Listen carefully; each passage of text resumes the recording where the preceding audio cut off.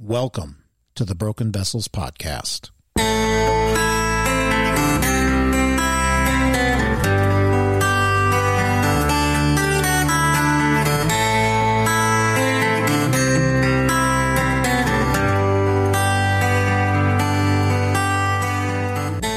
Jeremiah 18:4 states, "And the vessel he was making of clay was spoiled in the potter's hand, and he reworked it into another vessel, as it seemed good to the potter to do."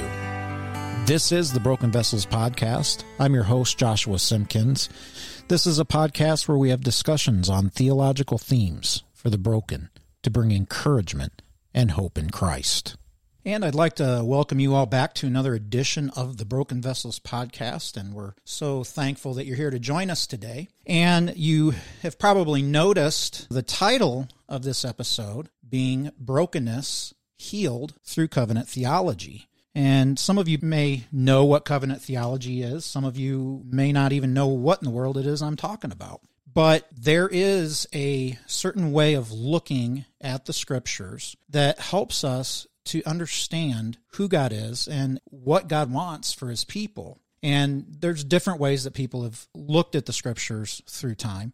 And we want to make the case today that covenant theology is the proper way to look at the scriptures. And I have a wonderful returning guest today to help us talk about this because he just recently wrote a book on the subject of covenant theology. And I love this brother. You all know I've mentioned him a myriad of times on this podcast just because he has a great way of talking about theology in general. And so I'm so thankful to have Pat Abendroth. So Patrick Abendroth, he is the senior pastor of Omaha Bible Church in Omaha, Nebraska, where he enjoys a vibrant expository preaching ministry. He is a graduate of the University of Nebraska, the Master's Seminary, where he received his Master of Divinity, and Ligonier Academy, where he received his doctorate in ministry. And Pat hosts one of my favorites, as you all know, the Pactum podcast, and he is the author of a book called Covenant Theology. So, Pat, we want to welcome you back to the Broken Vessels podcast.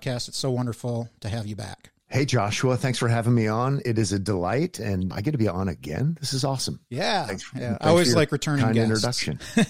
Yes. Thanks for your kind introduction. This is going to be fun. So thankful to be able to talk about covenant theology with you. Yes. Now, I'm going to read from the back of your book. I agree with everything that's on the back of that. Agree with everything. Okay. Okay, good. So I'm going to read the first two sections from the back of the book because this kind of brings us into the conversation that we're going to have talking about healing our brokenness through covenant theology. But you say the Bible can be a daunting book. That's certainly true. In a sense, it is more like a library boasting of some 31,000 verses in the 66 volumes penned by many different human authors writing from distinct places at different times and even in different languages. The Bible is intimidating. Then there is the matter of theology. The Bible is filled with hundreds of strict commands and requirements as well as gracious promises. So is salvation by grace alone? Or is it according to our obedience to God's commands?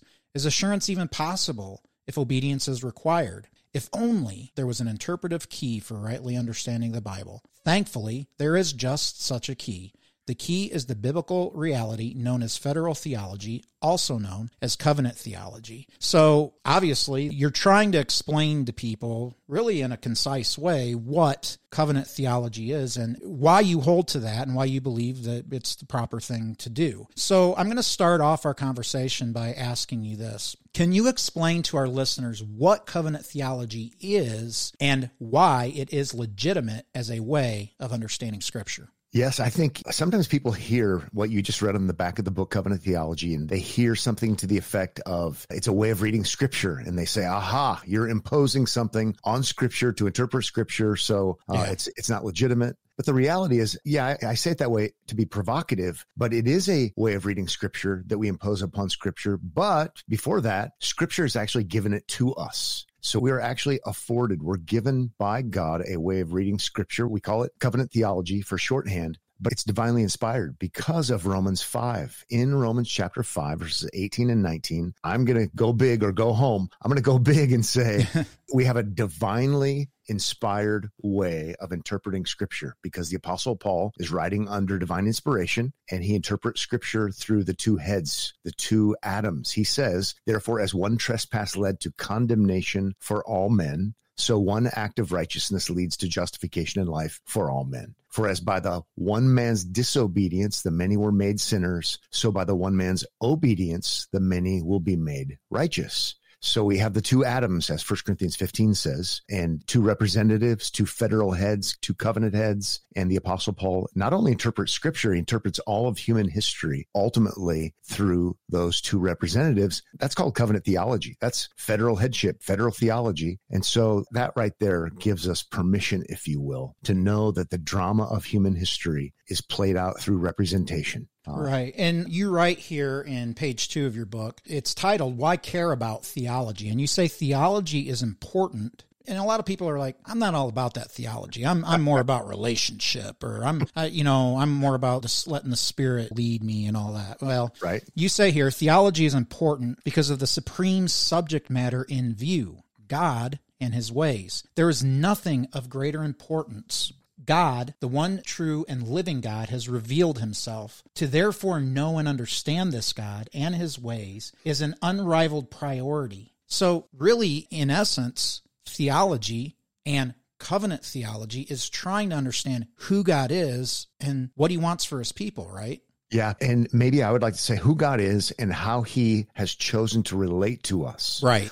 He relates to us covenantally, and that's wonderful. As long as you're in Christ and not in Adam, it's wonderful. And maybe it helps people to know that theology is the study of God and his ways. Covenant theology is how God relates to us, and he relates to us covenantally through one of two Adams. In covenant theology, it's just a big label. We talk about the covenant of works. God requires absolute perfection for justification, and we've obviously failed in Adam. And so the covenant of grace would be us not relating negatively with God through the covenant of works because we're violators in Adam. But when we relate positively to God, it's only ever and always been by grace, because it's not something we could earn, because we're under condemnation in the first Adam. So we're just trying to have big labels, big categories. Covenant of works, what God requires. Broken in Adam, covenant of grace, God relating to us positively because of his grace through the Lord Jesus Christ and his perfect obedience. And then we talk about the covenant of redemption as well. It's God's intra-Trinitarian plan for redeeming elect sinners. So, amen. And when you understand covenant theology, it really helps you to understand the law gospel paradigm, the law gospel distinction, as we've talked about before, which is so important in really understanding the gospel. They just go hand in hand, don't they? Yeah, they really do. We really need to understand that God requires strict perfection. And sometimes people get freaked out. They hear covenant of works. Salvation isn't by works. Well, actually, it is by works. It's by the works of another, right? Right. But what we tend to get wrong when we get the gospel wrong is we don't have a robust enough category for law or for the covenant of works. Right. Because if we do, as you know, Joshua, then we see ourselves as spiritually slain. There's no way we can do it. There's no way we can measure up. And that's exactly where we want to be. We want to be broken, to go to the title of your show, broken in the right sense, so that we can then be restored by God's grace alone and Christ alone. But if we don't have the covenant of works in all of its glory and all of its might and ferociousness, if you will, like the law, as you mentioned, there's no way we're going to get the gospel right. There's no way we're going to understand our gracious relationship with God in Christ. So both are vital, as you know. Amen. So that gives us a quick explanation of covenant theology. And one of the things I love about covenant theology is understanding that God has always worked with his people in the same way. And it's this overarching story. The whole Word of God is all the story of God for the people of God. And that, for me, was just monumental when I came to understand covenant theology. Yeah.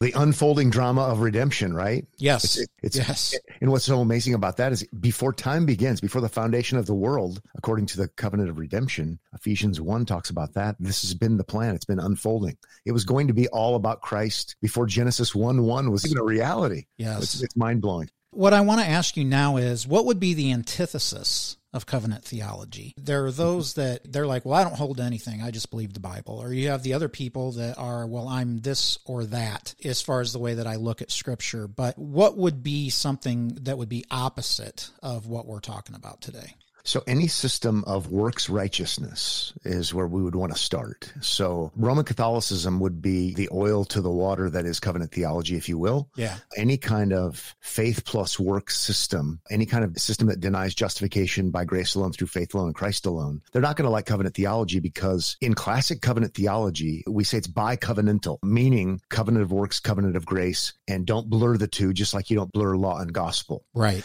And so monocovenantalism, even if people don't use that label, but I like using it just to educate people. So we would have one covenant and everything is by faith and everything's by works. Right, right. Which is a disaster. So any kind of system that's faith and works. In Catholicism, that's the case. In the cults, it's the case. With people like Richard Baxter, who wrote The Reformed Pastor, which I think is not reformed at all. Mm-hmm. He's going to end up being kind of a monocovenantalist kind of guy. There's even some folks who say they believe in covenant theology, and we would want to say, what kind? Right. What brand? And we want to say classic covenant theology is bi-covenantal, meaning covenant of works, covenant of grace are distinct, not the same. So the foes, the arch rivals would be those kinds of folks. Sometimes people think, oh, dispensationalists, and I know we're going to talk about that. But first and foremost, actually, no. First and foremost, when we're talking about covenant theology, we're talking about soteriology, or the doctrine of salvation, and how salvation works. And so I think that's important to understand the difference. If you want to protect justification, sola fide, by grace alone, through faith alone, and Christ alone, all of those important things, you'll find out pretty quickly that covenant theology is your friend that can truly give assurance as well, which maybe we can talk about later when we talk about healing and, overcoming brokenness. Okay, so we have these antithetical systems, these constructs like salvation by works or monocovenantalism. How have you seen these types of systems actually bring brokenness to God's people in essence, because they're misunderstanding Scripture? Give us some examples of that. Well, the big one for me just ends up being a form of legalism. There's different kinds of legalism. There's heavy-handed legalism. There's legalism light, if you will. But if we don't understand that God requires absolute perfection, if we don't understand that and allow it to slay us, as I said earlier, we're not going to really understand the work of Christ being finished. He says it is finished. His work is done. If we don't understand through the lenses, if you will, of covenant theology, that God, in Romans chapter 2, verse 13, God doesn't justify the hearers of the law. He justifies the doers of the law. Well, that verse has been used to just abuse people and get them do more, try harder. Covenant theology is going to say, no, that's in the strict obedience category. That's in the category of you must do these things. You must be perfect to go to heaven. It's in the covenant of works category, if you will. And we can say, oh, well, that's not good news to me, but praise the Lord that Jesus said, I didn't come to abolish the law, but to fulfill the law. Praise the Lord that Jesus fulfilled all righteousness, all legal requirements for us. And so he's the one who fulfilled the covenant of works. You can see it devastates people when you rob them of their assurance. Protestants are supposed to have assurance. Rome of the Council of Trent damns assurance and damns the assuring gospel, and they damn people who promote assurance. In effect, they're damning covenant theology, I would have to say. But we as Protestants, we as non-Roman Catholics should be able to have assurance. And when people don't have the categories for covenant of works and covenant of grace, oftentimes they don't have a robust doctrine of assurance, and they end up robbing people of that. They end up just devastating people's lives because they can't put their head on the pillow at the end of the night, knowing Romans 8:1, there's therefore now no condemnation for those who are in Christ Jesus. That's in my lane. That's covenant theology. I wrote the book so people can have good categories and also have assurance. Right. And that's one thing that I've shared with folks. I've said it several times since the last time that you were on here, but I said, as Pat Abendroth says, categories, categories, categories. Sounds like a board game or something. Yeah, yeah. Well, but categories. But it's so important to have those proper distinctions and categories. And covenant theology, like you say, it's like peanut butter and jelly. They just go together. You know what I mean? So I'm gonna borrow that line from you, just like Joshua says. It's like peanut butter and jelly. They go together. That's right. The other thing is it ends up helping you read Scripture the right way. Yeah. So sort of like law and gospel, these things go together. Is this a strict requirement? Now, maybe I should say as a footnote too, Joshua, ultimately the covenant of works was only given to Adam. Right.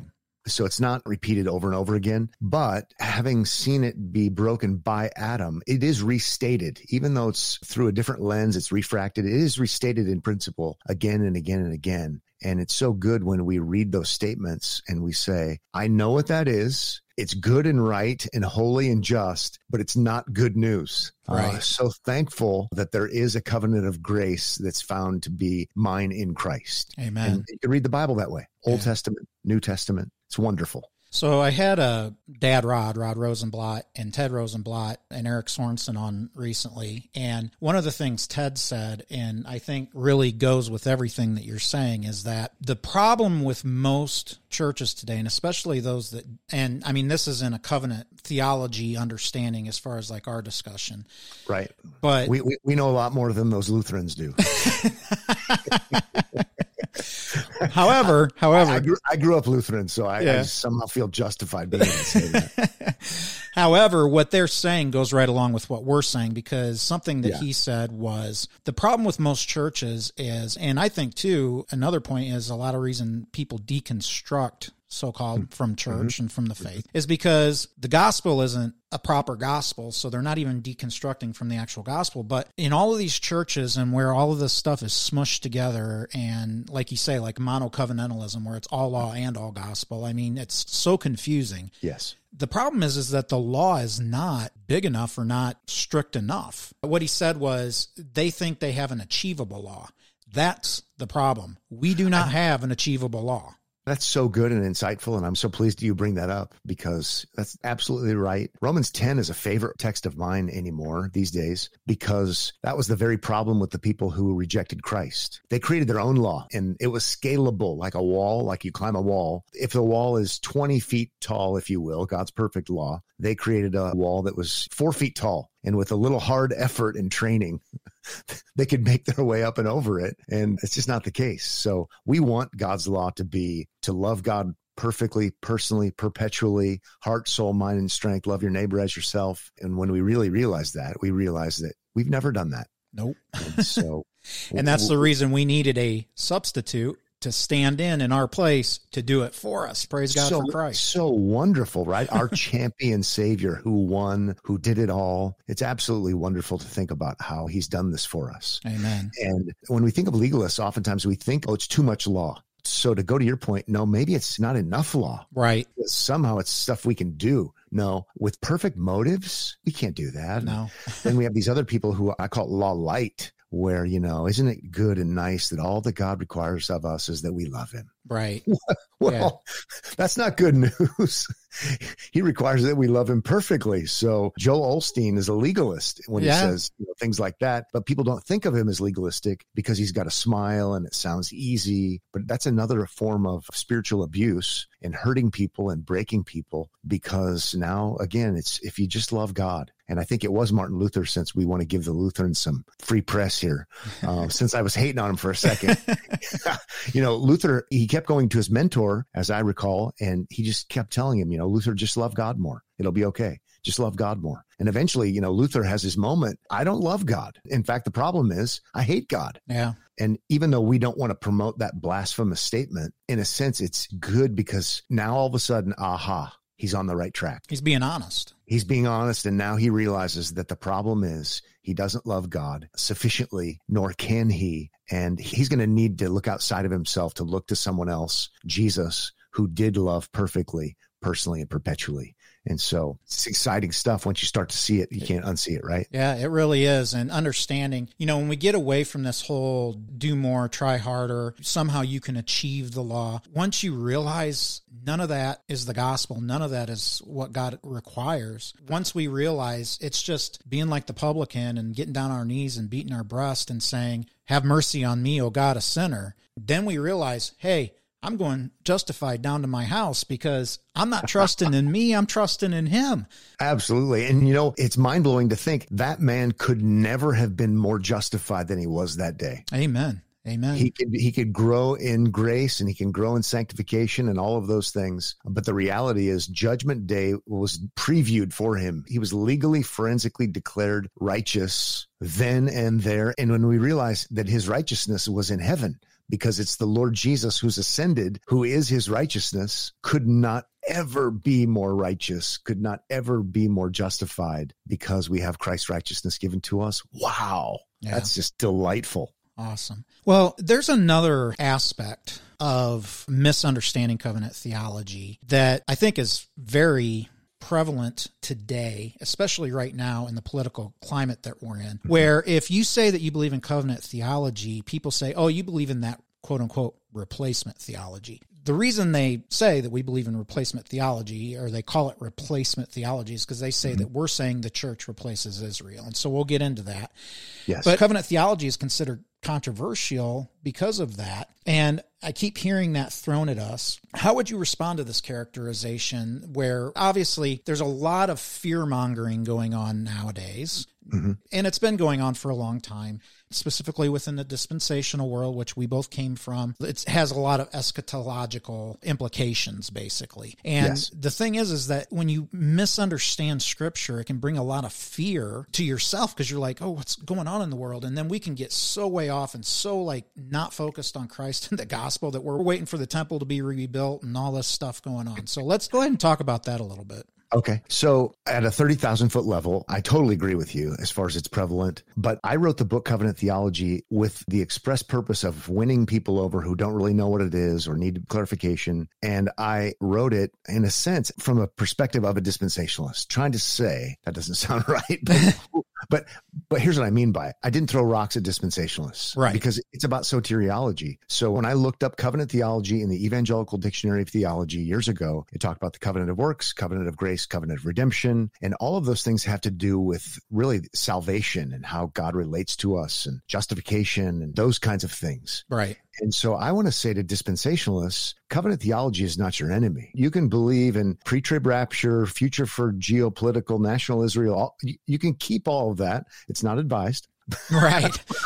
Okay. No, you can keep all of that, but covenant theology is not talking about an end times millennial view, an end times kind of specific thing, other than the most important end times event, and that is Judgment Day. Right. And that eschatological event is already settled in light of Romans 8:1. Thank you, covenant theology, for helping us to understand that. So first and foremost, I want to say, the opposite of covenant theology is not dispensationalism. Right. The opposite is Romanism, is monocovenantalism, and you find it with those who oppose the gospel of grace. Right. Now, having said all of that, as far as the things we see, going to your question, Joshua, replacement theology, I reject that because I don't believe in replacement theology. I don't think that the church replaces Israel. It's just, throwing rocks, if you will. But I will say I do because I believe in progressive revelation in light of Hebrews chapter 1, in light of the book of Hebrews. I do believe in fulfillment theology. Amen. I do believe that Jesus is the ultimate son and not Israel. And so we should unpack that a little bit. But a lot of times people think in Israel-centric ways that the Bible's all about Israel.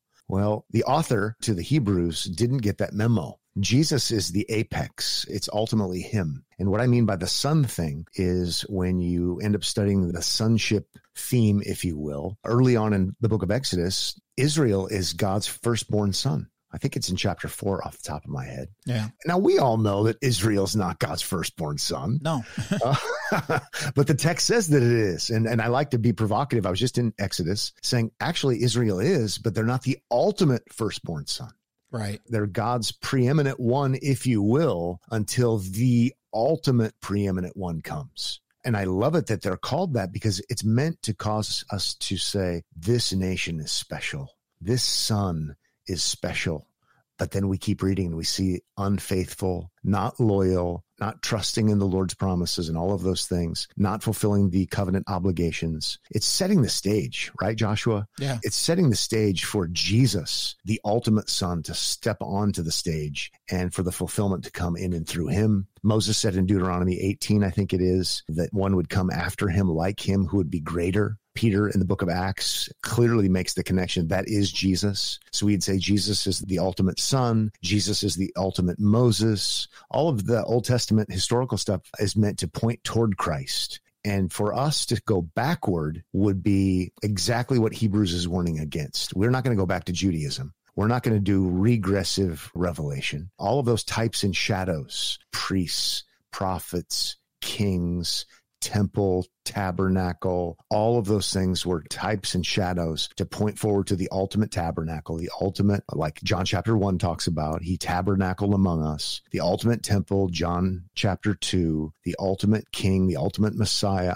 It's just wonderful, but people don't realize that Jesus is the ultimate one. Maybe one other textual example to try to help people would be the book of Isaiah. And in the book of Isaiah, you have Israel as the servant, and you just start reading Isaiah. Start in chapter 1. I literally did that. I just started reading, and you start seeing the servant theme. And who's the servant? The servant is Israel, but they're not very loyal. They're not very faithful. And then, cue the music, cue the Gladiator soundtrack, if you will, my favorite soundtrack. And then all of a sudden, you get to around chapter 40, 42. Even the dispensationalists are saying, oh, the servant is Jesus. Yeah. Yeah. Right. The servant goes from being a nation to being personified. And then we all know what happens by the time you get to the 50s of Isaiah, and it's Isaiah 53. And he's the suffering servant, the victorious servant, the loyal, faithful servant. We know he's the perfect servant because he's raised from the dead, because the wages of sin is death, but he'd never sinned. He only did what was right. He had to be raised. I mean, it becomes so wonderful. And then people who say, oh, you're just reading the Old Testament, light of the new. I want to go, no. Isaiah himself shows us how this happens. Mm-hmm. You don't even need to go to the New Testament, even though I highly recommend it. Right. It's in Isaiah, the servant theme. So I'm just kind of preaching a sermon now. So sorry about that. That's all right. That's all right.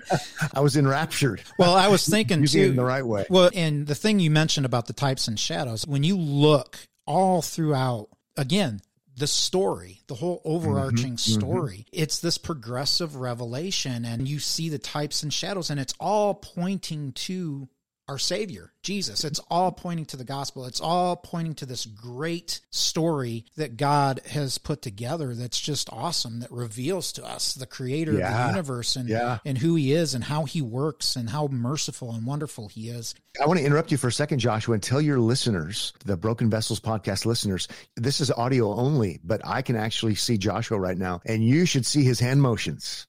I mean, he is going for it. He's dramatically preaching. His heart is on fire talking to you about these things. So, well, it is. Love it. I love it. Yeah, because when I really began to understand covenant theology, and I liked how you said it's fulfillment theology, but I also like looking at it as its expansion theology, because you go from old covenant to new covenant, and it's like, okay, in the old covenant you have God, and you have this people of God, and the people outside the people of God. Well, it just expands in the New Testament. We talk about the new covenant passages in Jeremiah and all of that, but then you get to the New Testament and you go through like Romans chapter 9, 10, 11, 12, or 9, 10, 11, where it talks about all the grafting in and all of that, and that not all Israel is Israel. And we all are the Israel of God. We all are the people of God. That's not replacing Israel. It's like we got to be grafted in, man. It's awesome, that we get to be a part of that. I mean, praise God for that. And when God made the covenant with Abraham, he said, your descendants are going to be like the sand of the seashore, like the stars in the sky. We're a part of that. And that's just awesome. When you understand covenant theology, it helps put all those things together for you.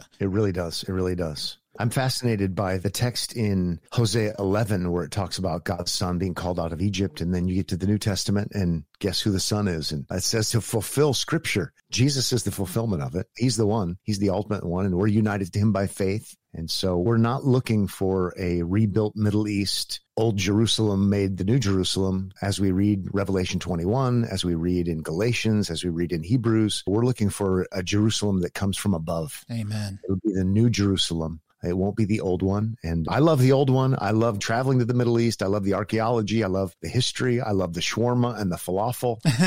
I love the people. I love swimming in the Mediterranean Sea, all that stuff. And by the way, I'm pro-Israel because of other reasons. Right. But having said all of those things, we're looking for the new Jerusalem that comes from above, second coming, connected, related, and it will be far more glorious than anything that will ever be in the Old Covenant world, in the Old Testament, or even here as we know it on planet Earth. Amen. Amen. Well, we've kind of alluded to my next question, but we've talked about how not understanding covenant theology or not seeing Scripture from a covenant theology perspective, all of the different myriads of ways that it can just bring brokenness to us in our understanding of who God is and the way that He relates to us as His people, soteriologically, not having assurance, living in fear. But how can understanding the Bible from a covenant perspective, from covenant theology, help us in a journey of healing and helping us to come to a right understanding of the gospel?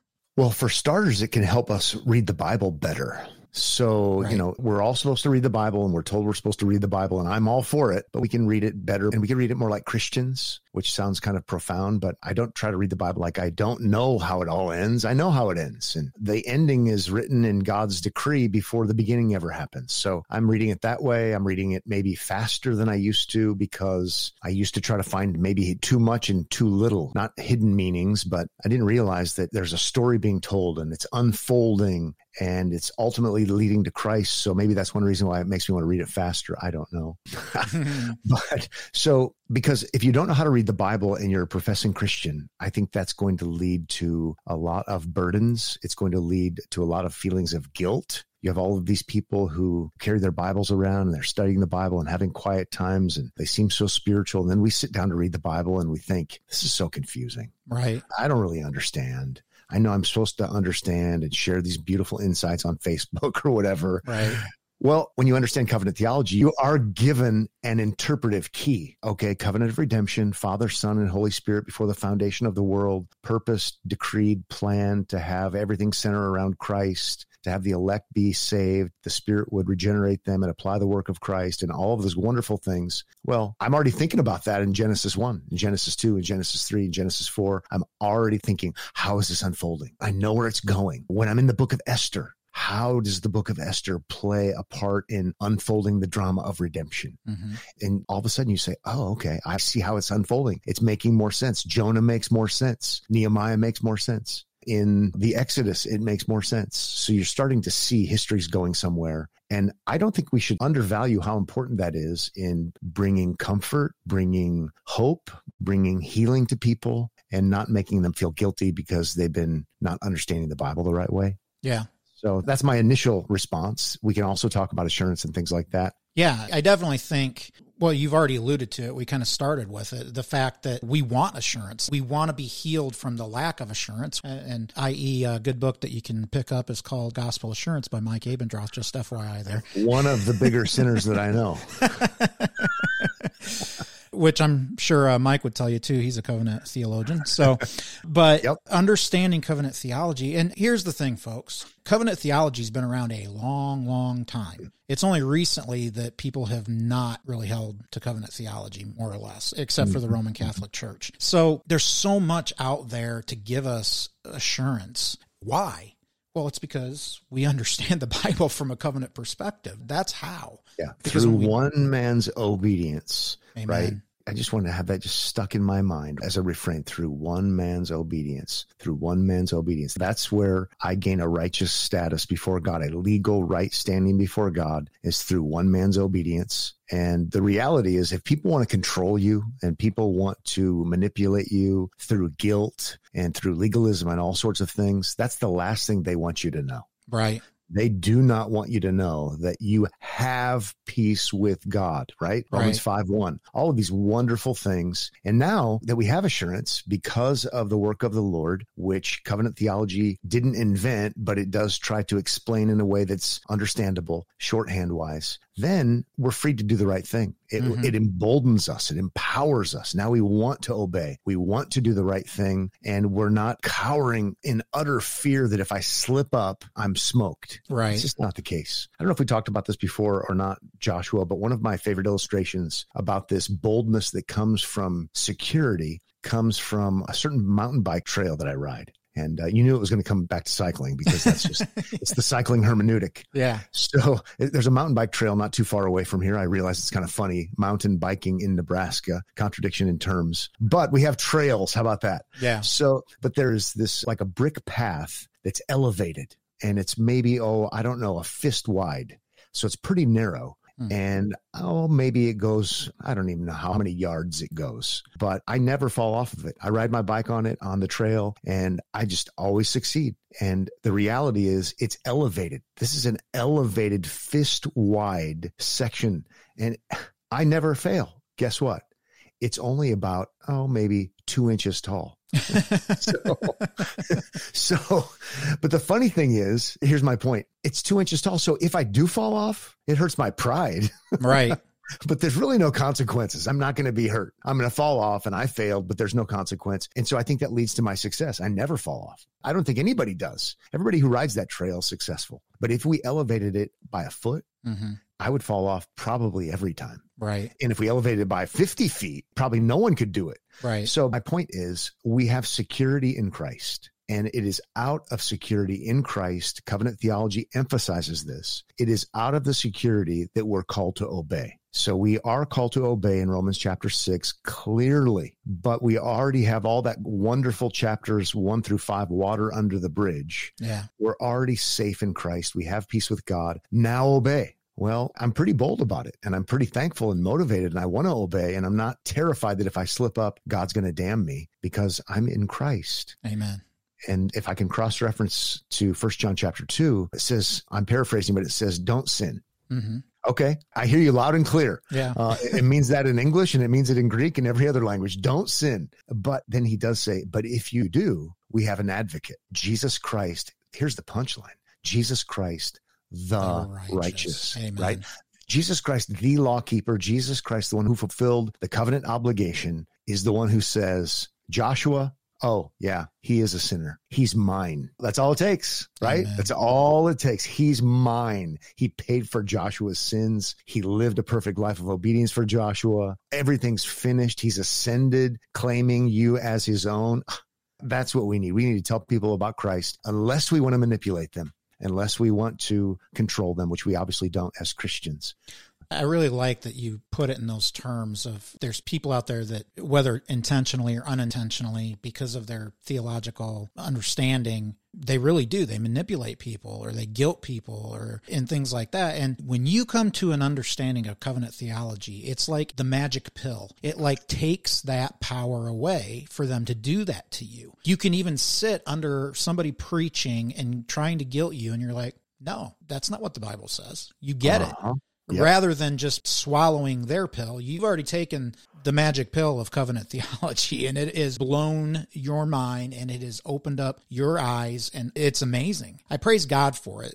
My understanding of covenant theology came when I read Michael Horton's book, Introducing Covenant Theology. And I tell you what, man, that was a game changer for me. And it was when I understood that. Then I really started to be able to understand, and we talked about this last time, the active obedience of Christ, which, man, dude, that really makes sense when you understand covenant theology. Yeah. Sometimes when people say, like pastors will say to me, I think what you're saying makes sense. I see that it's biblical, it's exegetical, it's historical. So how do I help my congregation with this? And I say, well, start by introducing them to justification. Yes. Justification, and it is by grace alone, through faith alone, in Christ alone. And then they're going to be super excited and see it and be motivated and help them understand the debates and the fights over it. Blood, sweat, and tears have been shed. Then help them to understand the active obedience of Christ, right?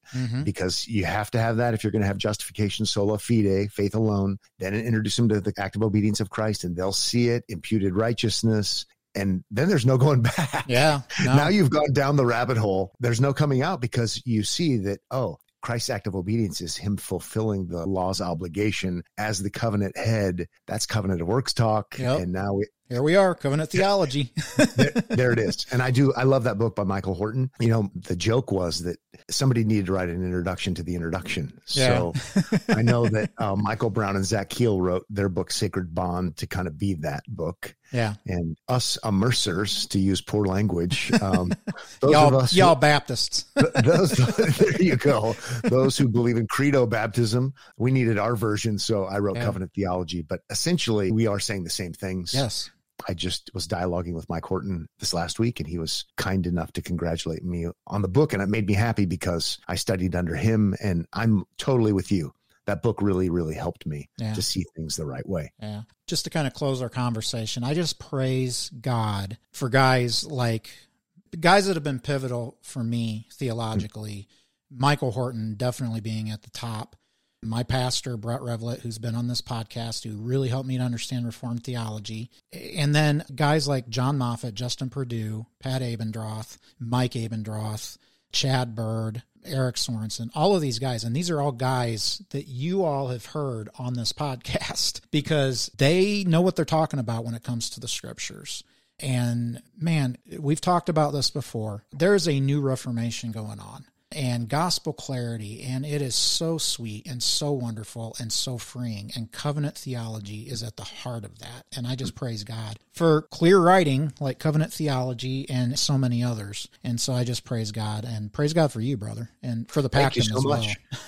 Thank you so much. I appreciate it, Joshua. And it's always fun talking to you because you've seen it, right? Amen. And you've tasted that the Lord is good. Praise God. And it's wonderful being, fellow beggars telling other beggars where to find food. Amen. Amen. We found spiritual nourishment in Christ. So appreciate it. Well, with that being said, since you're a beggar telling other beggars where to find it, why don't you tell our listeners how they can find you online and so on and so forth? Sure. They can find the book Covenant Theology on Amazon. It's pretty easy to find, as a matter of fact, because so many people have been so gracious to review it. So easy to find. It's not buried somewhere as it used to be. So I'm thankful for that. You can find me on Twitter at Pat Abendroth. It's not Twitter anymore, is it? It's X. I'm so dated. I just say Twitter or X, formerly known as Twitter, kind of like Prince. There you the artist formerly known as Prince. Yeah, so you can find me on X. I think it's the first time I've actually said that. That's why. So at Pat Abendroth, also at The Pactum. We have an Instagram account for The Pactum, also The Pactum Theology. We have a website also where you can find all of the links and all of the things, www.thepactum.org. That's probably the best way to get in touch with me is through thepactum.org. And I would also check out omahabiblechurch.org. And it's interesting. I actually put you up on YouTube Sunday afternoon while I was kind of hanging out after church and caught some of your message from Sunday morning. So if y'all want to hear some good preaching, Pastor Pat is on YouTube as well on Omaha Bible Church because they stream their services. So indeed. Awesome. Appreciate it. All right. Well, brothers and sisters in Christ, I want to thank you so much for joining us for this episode on covenant theology. Really understanding that, yes, we live in a fallen, broken world, and it's awful that it's that way because our federal head Adam failed in fulfilling the covenant of works. But praise God for what we know is the gospel because of our covenant head, Jesus Christ, that fulfilled that covenant of works in our place. And now all we have to do is look to him by faith, which is, again, is a gift of grace that God has given us, and just trust him and rest in him. Brothers and sisters, there's nothing better to help you in healing than understanding that. And at the heart of that is understanding covenant theology. I want to thank you again for joining us for the Broken Vessels podcast, and we'll see you next week.